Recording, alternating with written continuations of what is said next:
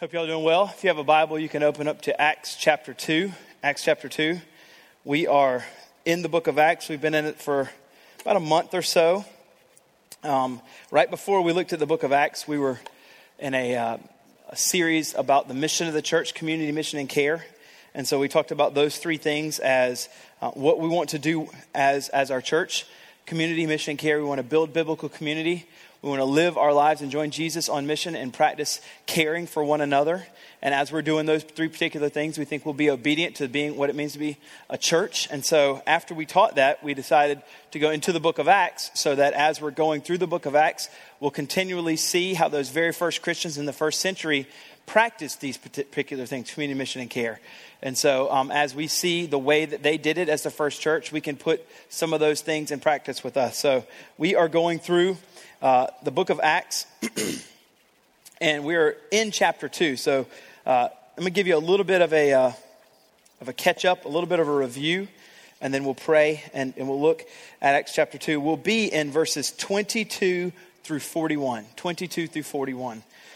Just as a reminder, so in Acts chapter 1, verse 8, Jesus did his great commission, and he told them that he wants them to be witnesses, that they're going to receive the Holy Spirit, and that they're going to be witnesses in Judea, or in Jerusalem, that's where they are, that's that immediate place, and then Judea and Samaria, that's the next surrounding places out, and then to the ends of the earth. But he says when the Holy Spirit comes, that's when it's going to happen. Well, in chapter 2, and verses 1 through 13, the Holy Spirit comes. And so that's whenever they receive the power now to be witnesses. And at that particular moment, after they received the Holy Spirit, they're all speaking in different languages, and people are hearing it, and they're wondering what people are kind of walking by that aren't believers, that didn't receive the Spirit at that particular time. Just those 120 did, and they're speaking in languages, and so they're wondering, what's happening here? Why is this happening?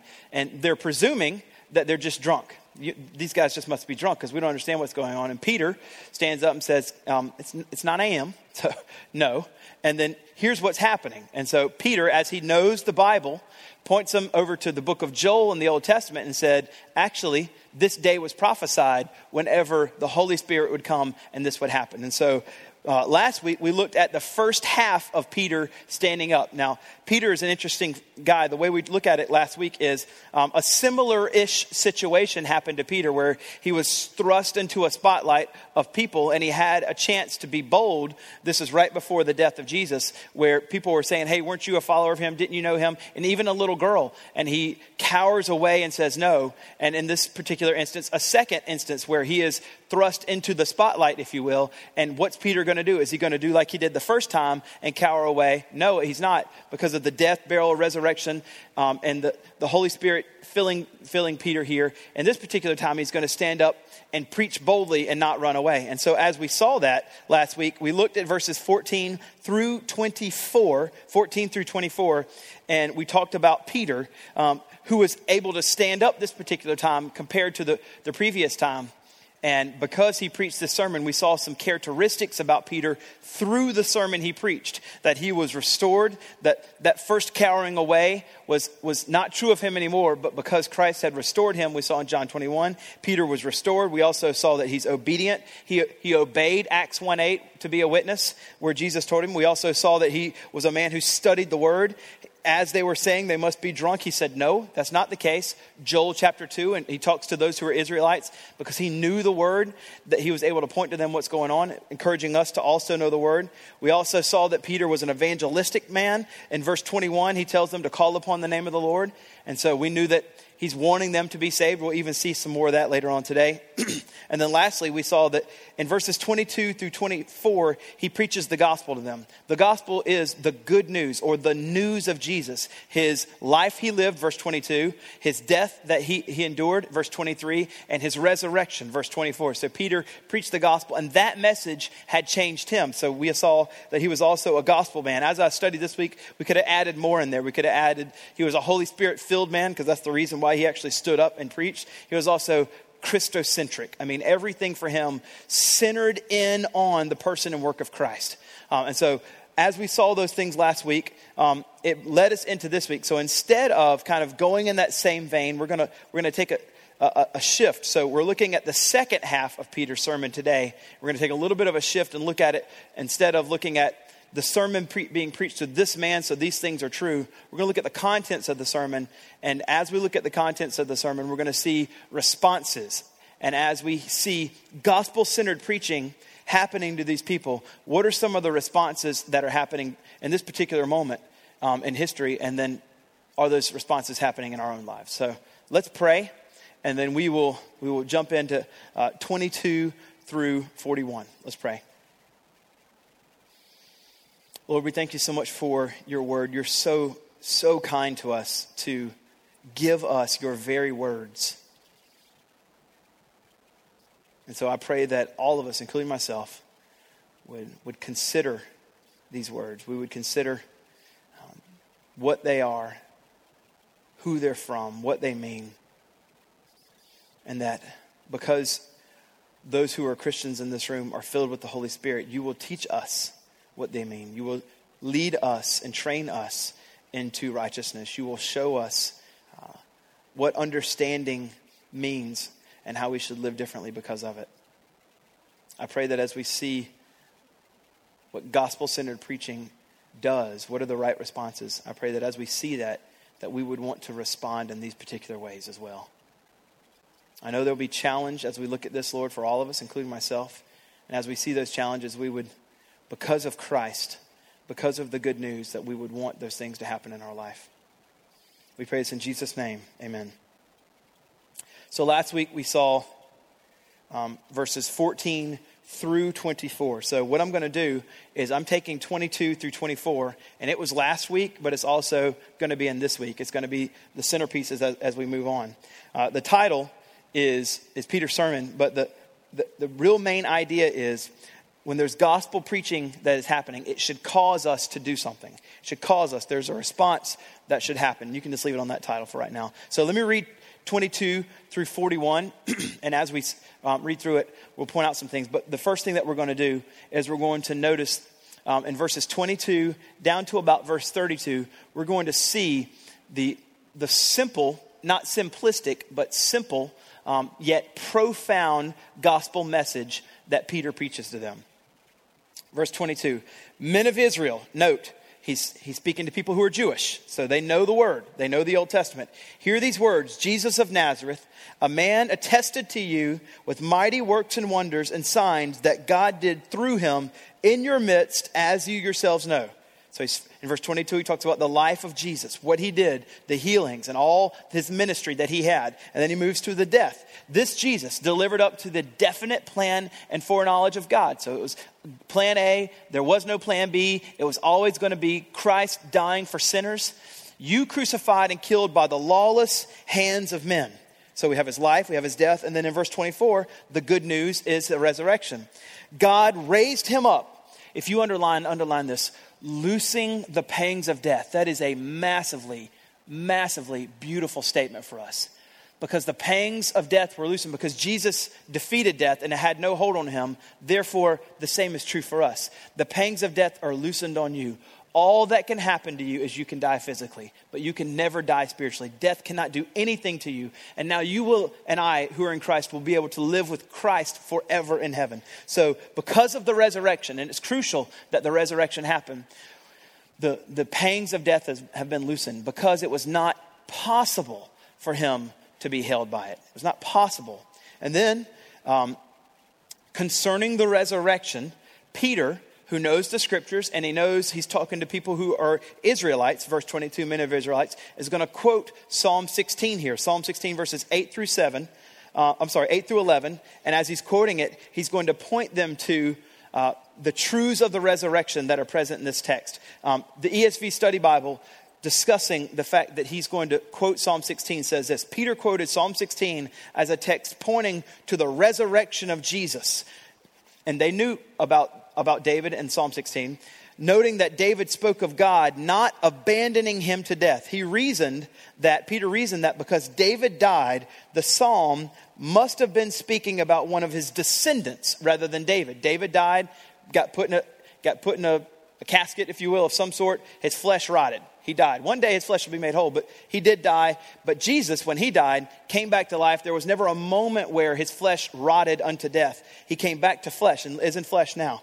And so ESV Study Bible says they're reasoning that since David died, it must be speaking of one of his descendants. Since Jesus is the only one then who conquered death, is a descendant of David, he must be the promised Messiah that David foresaw. So look at the contents of this particular psalm that Peter quotes, knowing the scriptures so well. I saw the Lord always before me, for he is at my right hand that I may not be shaken. Therefore my heart was glad and my tongue rejoiced. My flesh will also dwell in hope. Verse 27 is key because Peter's going to explain it in verse 31. For you will not abandon my soul to Hades, or to death, if you will, or let your Holy One see corruption, that my flesh will not be corrupt. For you have made known to me the paths of life. You will make me full of gladness with your presence. Now, just a side note, by the way, verse 28 is beautiful for us. Verse 28 is a beautiful promise for us. The truth is, for those who are in Christ, you have made known to me the paths of life. You will make me full of gladness with your presence. In the presence of Christ is fullness of joy. Nothing else will offer you fullness and gladness of your heart more than Jesus. That's not just true in heaven, but that's true now. Any idols that try to compete with your heart for joy in Christ are just mud puddles compared to the ocean, as C.S. Lewis says, that's being offered. Back to verse 29. So now he's going to, as he explains to us Psalm 16, after he quotes Psalm 16, he's going to explain how it concerns the resurrection. Brothers, I may say to you with confidence about the patriarch David that he both died and was buried, and his tomb is with us to this day. He's still there. He's still in there. And in contrast, Jesus was died. English is hard. Jesus died. He was buried, but he's not in the tomb anymore. He's not in the tomb anymore. He's contrasting David and Jesus. Being therefore a prophet, talking of David, and knowing that God had sworn with an oath to him that he would set one of his descendants on the throne. David was a king, but he knew one day one of his descendants, and Jesus is in the line of David, he was going to assume the throne. He foresaw and spoke about the resurrection of Jesus Christ. And here it is, that he was not abandoned to Hades, nor did his flesh see corruption. That's Jesus. And so he's quoting Psalm, helping you see that the resurrection of Jesus, where he died, yes, but came back to life and his flesh never saw corruption. Therefore, the resurrection is pointing to Jesus. So he says, men of Israel, this man that came back to life, you know that it's going to be a descendant of David. You know that his flesh won't see corruption. That just happened. That just happened. So he preaches to them the good news of the gospel. And he says, this Jesus, God raised up. And of that, here it is, we are all witnesses. We are all witnesses. I mean, this follows almost the exact same pattern that Paul preaches in 1 Corinthians 15. The life of Jesus, the death of Jesus, the resurrection of Jesus, and then the witnesses. 1 Corinthians 15, I think it's verse 5 and 6 and following, where Paul talks about the witnesses. So that means that our particular faith is not a faith that we just kind of blindly believe in. There is much evidence to the resurrection. The leap of faith talk, while I understand it, is not particularly helpful. It insinuates that we are taking a leap of faith blindly and we have no evidence, but we're just going to believe that God did something without evidence. That's not Christianity. Christianity is based on much evidence. Much evidence. So here we see the gospel that's preached and evidence that there are witnesses that were present and understand and saw this and now are proclaiming it to you that this really happened. So Peter preaches the gospel. And then after that, we see what happens. There are responses that try to happen. There are responses that do happen. Gospel preaching causes us to see things, know things, understand things, respond in certain ways. So here we see the gospel in verses 22 through 32. And then after that, we see the causes that happen. Verse 33, being therefore exalted at the right hand of God, and having received from the Father the promise of the Holy Spirit, he has poured out this, that you yourselves are seeing and hearing. That you yourselves are seeing and hearing. So, what happens is, Peter explains to them that after this happened, God has taken Jesus and he has exalted him at the right hand of the Father. And there he is now, interceding for us still, as Romans 8 says. God now has placed Christ as the exalted one in heaven who is to forever receive exaltation and worship. So, as we look at verses 32 through 33, we can see that gospel preaching, whenever it's delivered, should cause us then, as point number one, or response number one is this, to see and worship Jesus exalted at the right hand of God. If and when the gospel is preached to you, it should cause your heart to be stirred because of what he's done. It should cause your heart to be stirred for Christ, moved by the good news that you now want to become a worshiper. The gospel, the good news that we've been saved from death and hell and all of our sins forgiven, and then moved into right relationship with God, transferred into the kingdom of the Son, as Colossians 1 says, that it should cause us to now be worshipers of Jesus.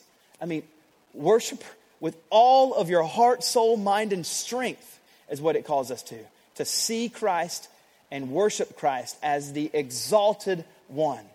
The resurrection of Jesus ensures our spiritual resurrection.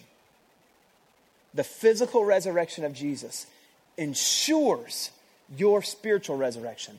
And because you have been given a spiritual resurrection, it should cause you to scream out with joy for what Christ has done for you. Now, I want to be clear here.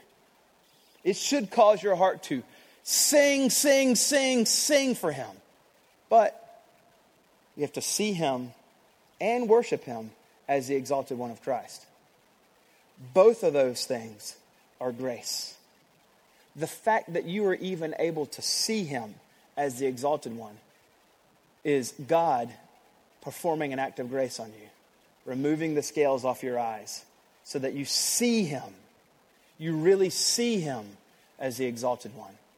And not only do you see him, oh, I see it, but then your heart also is captivated by that truth and you worship. Both are acts of grace.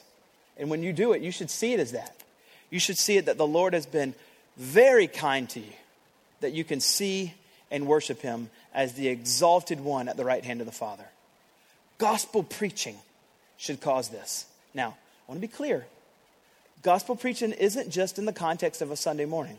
Even in your community groups, as you rotate each week and each person tells each other the good news of the gospel, as you together turn the diamond from that perspective on what it means to be saved by Jesus, and you tell your group that should cause in you, as you hear it, a moving of your heart. Just, wow, this is what I personally want. Every time someone tells me the good news of Christ, that I don't ever say, got that one down. I know that. What I want is for me to have a massive heart shift and adoration of Jesus. Whenever someone reminds me of the good news of Christ, I want and pray for, Lord, help me see and worship Jesus as the exalted one every single time I hear the good news of Christ. Never get, in a place where I think that's just something I'm familiar with. So the first thing gospel preaching does is it causes us to be worshipers. The second one is this. You see in verse 34, Peter's going to quote another psalm. He's going to quote Psalm 110. For David did not ascend into the heavens. Again, he's still making his case that this particular one who is exalted is not David. There was never a time where David ascended into the heavens. But we do know that it was Jesus that ascended to the heavens because he's already told us in Acts 1, and we also saw it at the end of all the Gospels. Jesus is the one that ascended into the heavens. Therefore, this particular psalm and all of the Old Testament messianic language is about Jesus, and he's still trying to make his case to them. For David did not ascend into the heavens, but he himself says, the Lord, that's Jesus, said to my Lord, sit at my right hand. Now, in the Old Testament, if you want to look at Psalm 110, and you'll be able to see how this kind of works out a little bit more. I forgot to point this out in first service, but because your second service, you get more stuff. So if you look at, it's ridiculous, but look at verse 1 in Psalm chapter 1. If you see this, it says, the Lord says to my Lord, same thing. But in the Hebrew, you'll see the Lord, the first one is all caps. Anytime in the Old Testament you see all caps, that's the word Yahweh, I am. And then the second time you see the word Lord, it's a capital L, but the O-R-D are lowercase. You see that in verse 1 of Psalm 110? The Lord said to my Lord. This is saying the Yahweh says to my Adonai. So this is the Lord God says to the Adonai or the king, talking to David. So as we come over here, we know in this particular verse, as Peter's looking back, it says, the Lord says to my Lord. That means Jesus said to David, sit at my right hand. Sit at my right hand until I make your enemies a footstool. In other words, the first Lord is the one that's in charge, and that's the capital L-O-R-D, Yahweh, Jesus himself, because Peter's saying that's Jesus. So here we have a clear showing that the Lord is Christ, and he is the capital L-O-R-D, Lord. And then it says, until I make your enemies a footstool, verse 36, let all the house of Israel therefore know for certain that God has made him both Lord and Christ. The know for certain underlines what I just said about the leap of faith language. This is a reasonable faith that we have based on evidence of the death, burial, and resurrection of Christ. We can know for certain. It says it, and also in 1 John chapter 5, verse, I think it's 12. So anyway, maybe 10. So verse 36, let all the house of Israel therefore know for certain that God has made him both Lord and Christ. That means Messiah, the one promised in the Old Testament, but he's also the Lord. He is the I am, this Jesus whom you crucified. So the second thing I want you to see, and R.C. Sproul points this out in his commentary, it's beautiful, that there's a recent kind of phenomenon that have happened of making Christ our Savior, not our Lord, saying, I want Jesus to be my Christ, my Messiah, my Savior, but not my Lord. So the second thing is this: gospel preaching causes us to make Jesus our Lord. Not just our Savior, but our Lord. As I said, there's been a recent phenomenon in trusting Christ as Savior, but not giving him our lives as Lord. Yes, I want Jesus to save me. Yes, I don't want to go to hell. That sounds terrible. But I still want to call the shots in my life. He's not my Lord. He's just my Savior right now. One day I'll make him my Lord. That kind of talk would never make sense to anybody in the first century. They would have never, ever even understood that kind of talk. There's no making him your Savior, but not your Lord. When Jesus is your Lord, that means he calls the shots.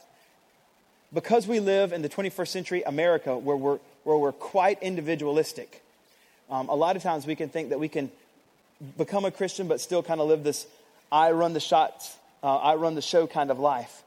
And gospel preaching pushes in on that belief and says, no, that's not true.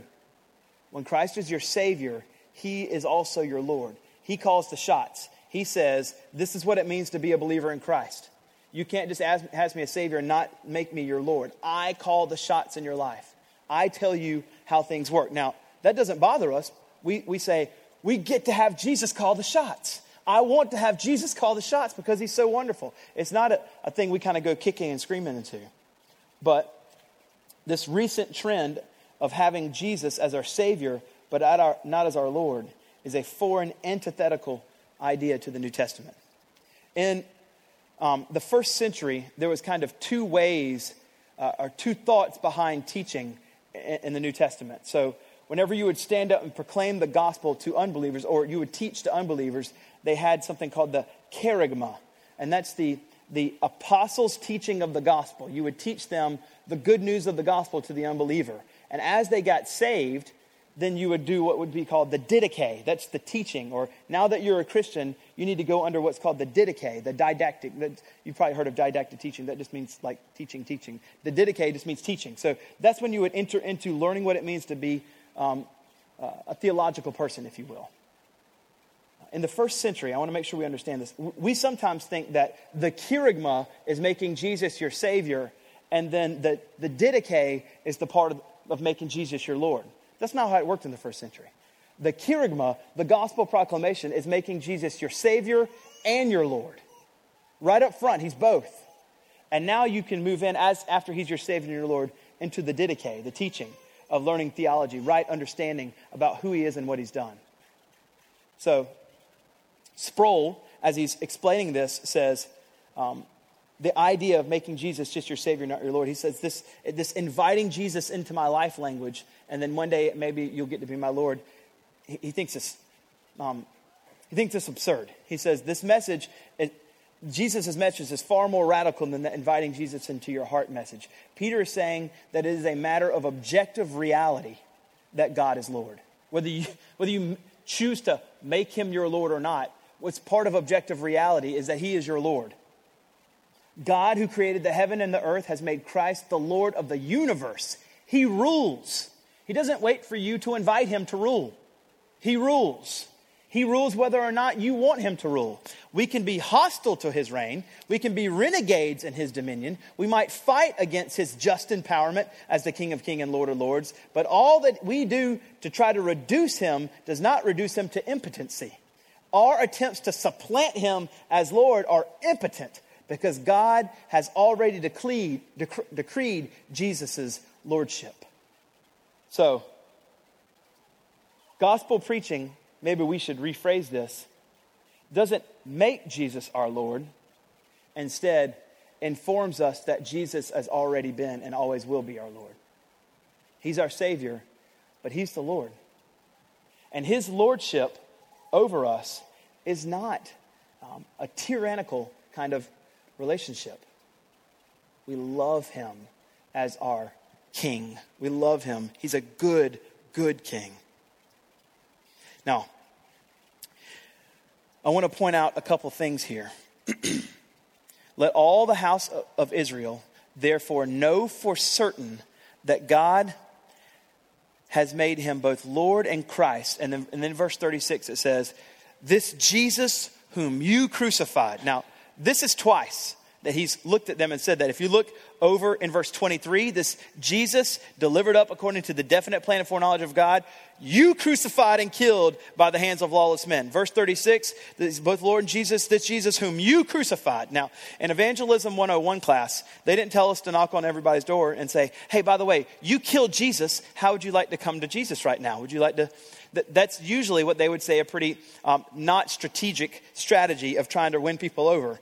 Peter doesn't necessarily take the PC approach, if you will. He looks at them and he says, you killed Jesus. Now, I think he's winsome. I think he's caring.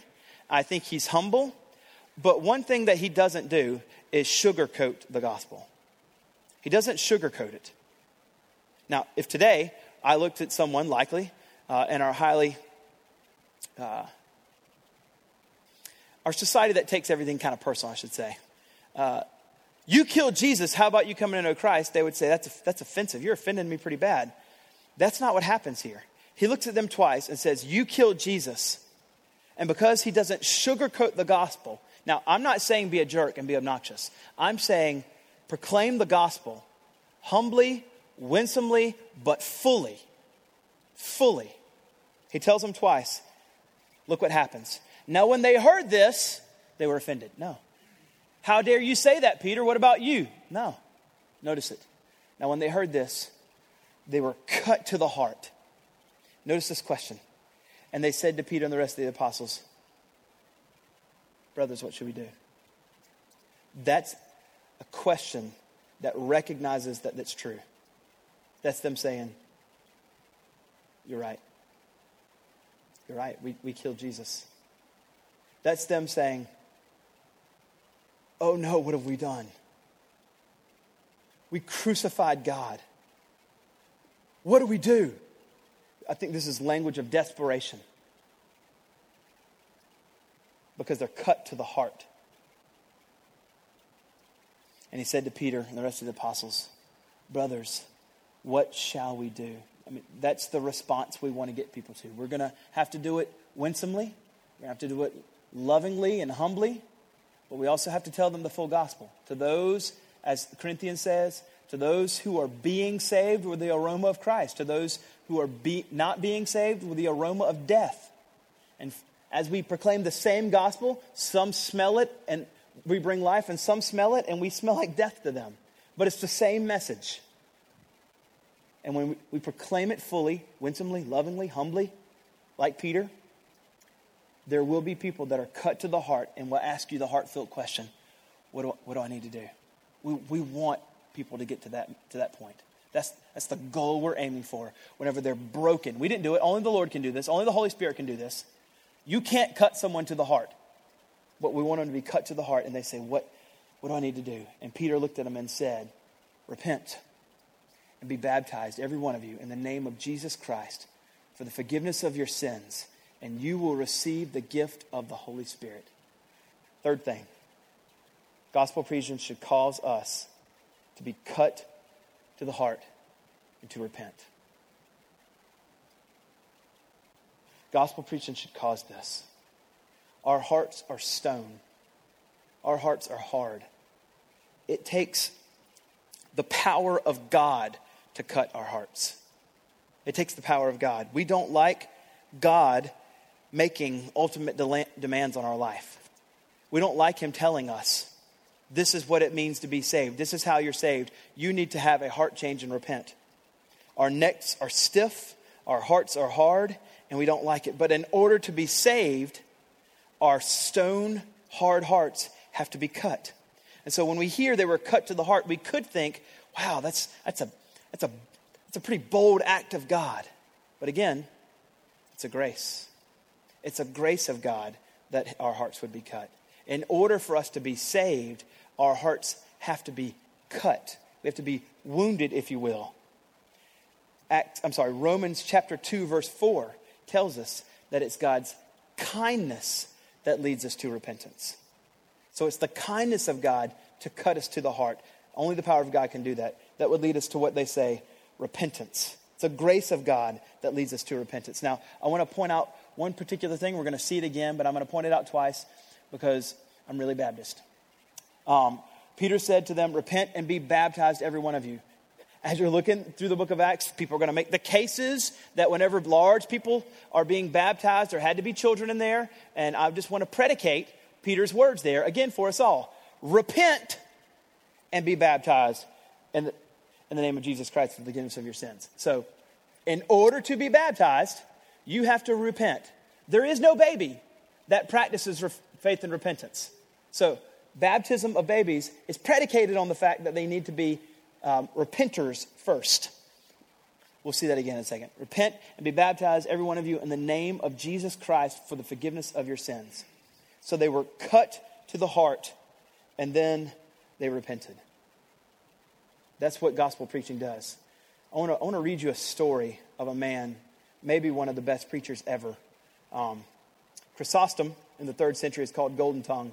If George Whitefield lived in 1st century, he would have been called like Golden Tongue times 2. I don't know if you've ever heard of George Whitefield. I invite you to Google him. Piper's got a book in the Swan series about him. That's usually like three different theologians, and you can read one. He had some problems, like every person in history. However, he was an amazing outdoor evangelist. He preached in the 1700s outdoors, sometimes up to I think I've read stories up to 5,000 to 10,000 people. No PA system, just his booming voice preaching to scores of people getting saved. He traveled all over England and all over America and would preach, and people would get saved. He was an amazing wordsmith, like Spurgeon. Just, how do you preach with such amazing words and coupled with passion? He was actually charged with play acting as he preached. He was so passionate. No one's that passionate when they preach. But he was, and he was moved by God. And there was one particular moment in history where he was preaching. I'll read it to you. George Whitefield, an itinerant evangelist of great eloquence and power. Again, we're looking at people cut to the heart. The hardest of hearts being cut to the heart. George Whitefield was an itinerant, that just means traveling, evangelist of great eloquence and power. He preached to multitudes in England and Scotland and Wales and America. Whitefield's preaching was clearly anointed by God, since the fires of revival lit wherever Whitefield preached. One of the many surviving anecdotes from Whitefield's ministry involves his preaching among the miners in Bristol, who at that time were treated like animals and had little in the way of food or warmth. Thousands of these men once gathered around Whitefield when he came to preach. A sea of coal-blackened faces arrayed before him. So think about this. Coal miners, generally large groups of pagan men, coal miner men, whenever they're together and I've never been coal miners, but I've been in large groups of people that are thought like animals. They're very vulgar, hard heart, men's men.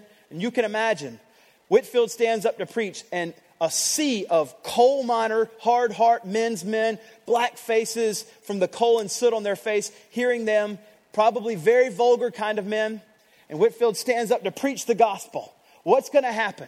Are they going to be cut to the heart? Or are they going to remain men's men and pagan types of men?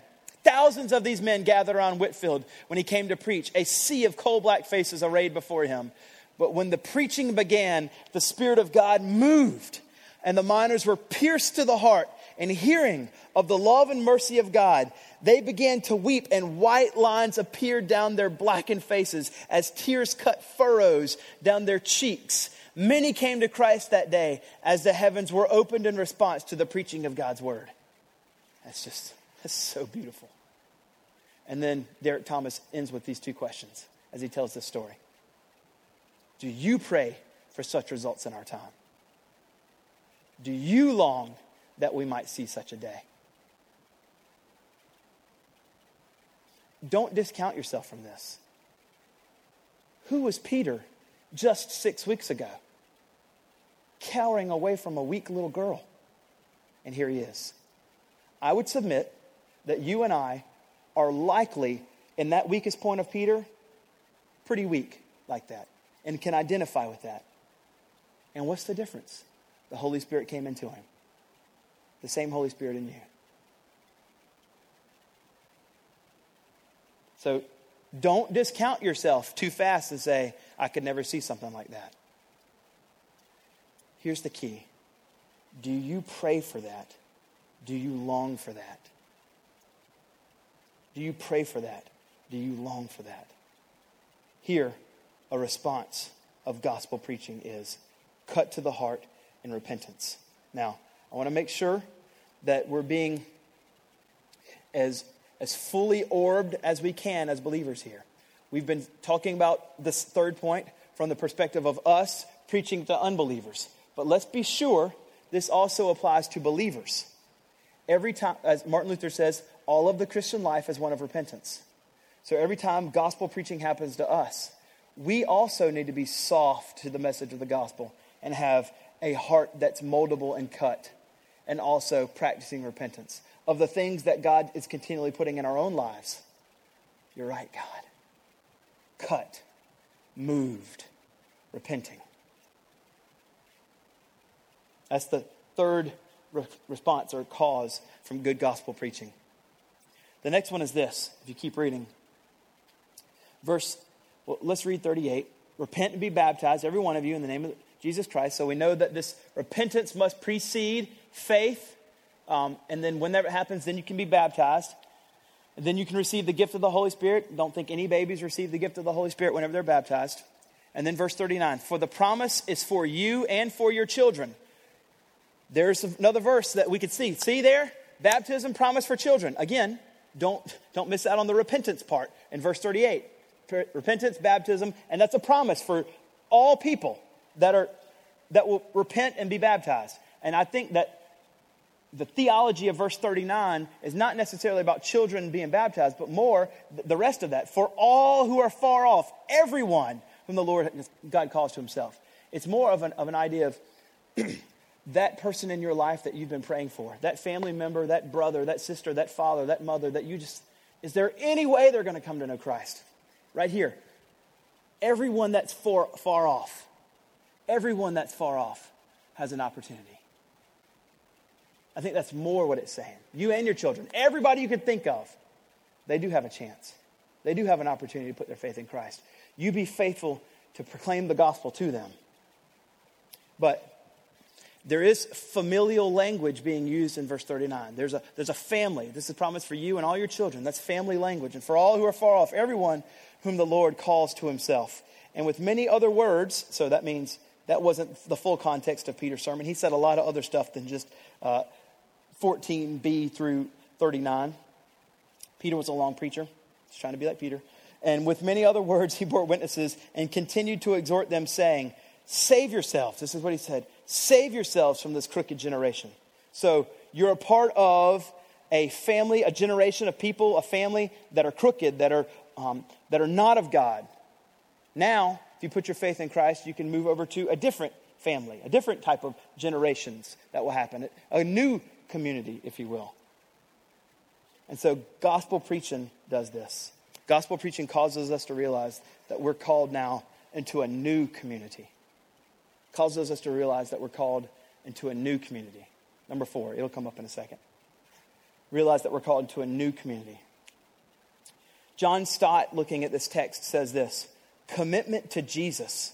Whenever we hear the gospel and we get saved and now we commit our lives to Jesus, he says this: commitment to Jesus implies commitment to his community, the church. There is no, yes, I'm going to be a Christian and I am part of your family, but I'm never going to go to church, God. Being called into his family means that you are now part of his family. You're part of the church. Indeed, Stott says, they would have to change communities, these particular people, transferring their membership from the one that was old, the one that was corrupt, the one that was generation that was crooked, and now into the one that is new, now into the generation or the family, the community that is being saved. There's a transfer. And whenever we come to Christ, we are called into a new community. Now, I can't go too much into depth on this. If I do, then I'm going to step all over next week's sermon in verses 42 through and following, which is in the rest of chapter 2, which is about living in community. So I don't want to step all over next week's sermon, but I will say this. Jesus has called you into a new community. You who are in Christ, he has called you into a new community. That means you are in a saved community. And that means now you are never allowed to live in isolation. That's not what it means to be a Christian, to live in isolation anymore. It calls you out of isolation. Actually, it demands that you come out of isolation, and it demands that you go into a community.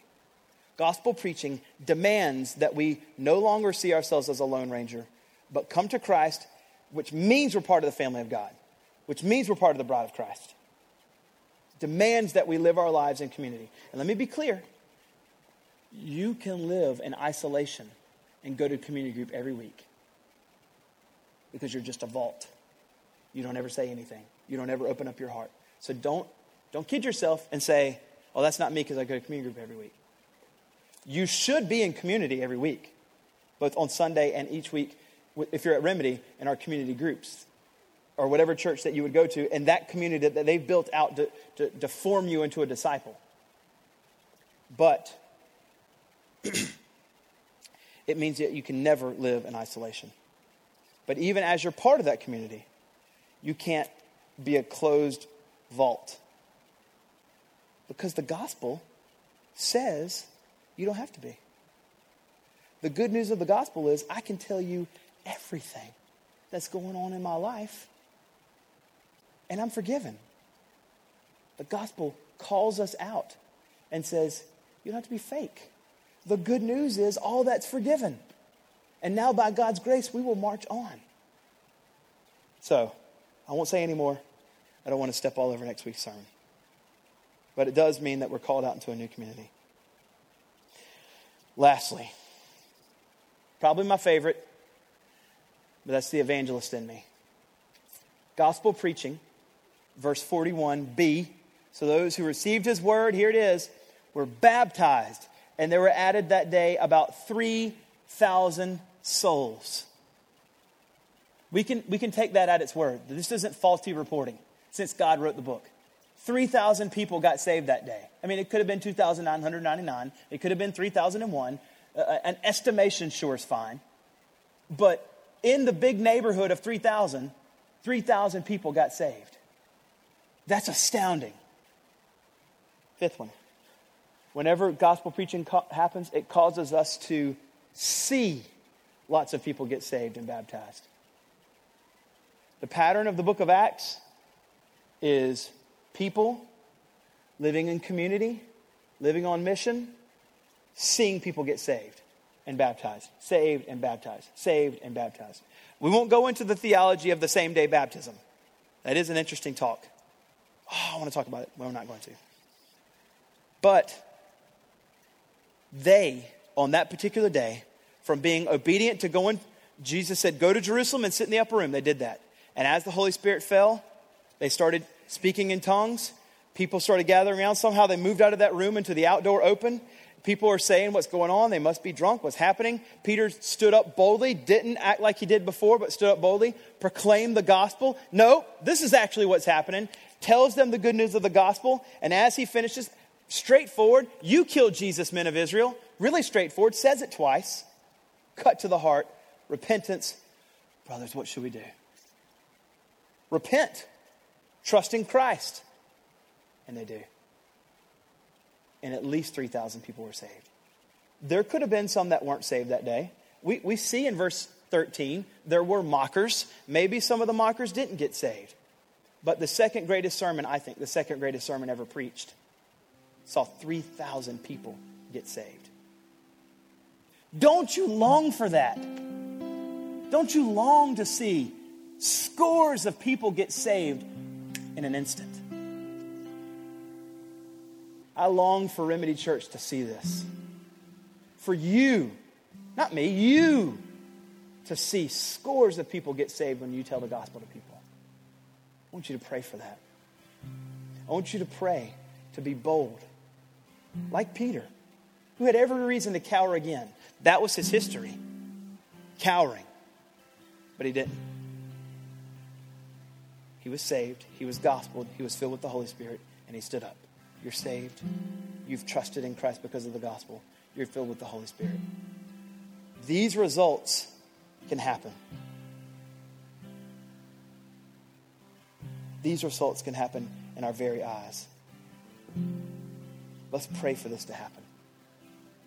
So, in this fifth one, if you're writing notes, don't just write, see lots of people get saved and baptized. Write this. God, I want to pray that I see lots of people get saved. I want to pray that I would long for people to get saved. And if I don't long, God, help me long to see people get saved. And you proclaim and I proclaim and we proclaim the gospel in whatever situation and whatever context the Lord puts us in. And we long for it. Lord, save this city. Save our Jerusalem. Let us see in an instant scores of people get saved.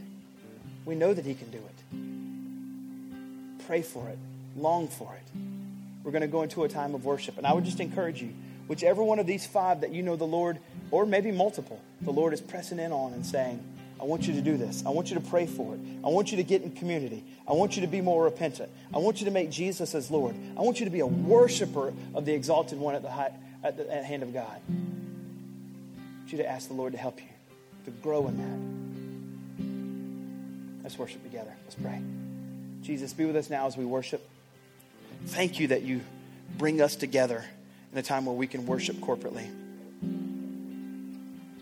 You're so good to us. Infinitely better than we deserve. We get to be in a room and sing to you freely. There's multiple places in the world that don't get to do that. That's a grace. You're infinitely better to us than we deserve. I pray that we take that freedom we have and we use it. We proclaim to you just how glorious you are. I pray this in Jesus' name.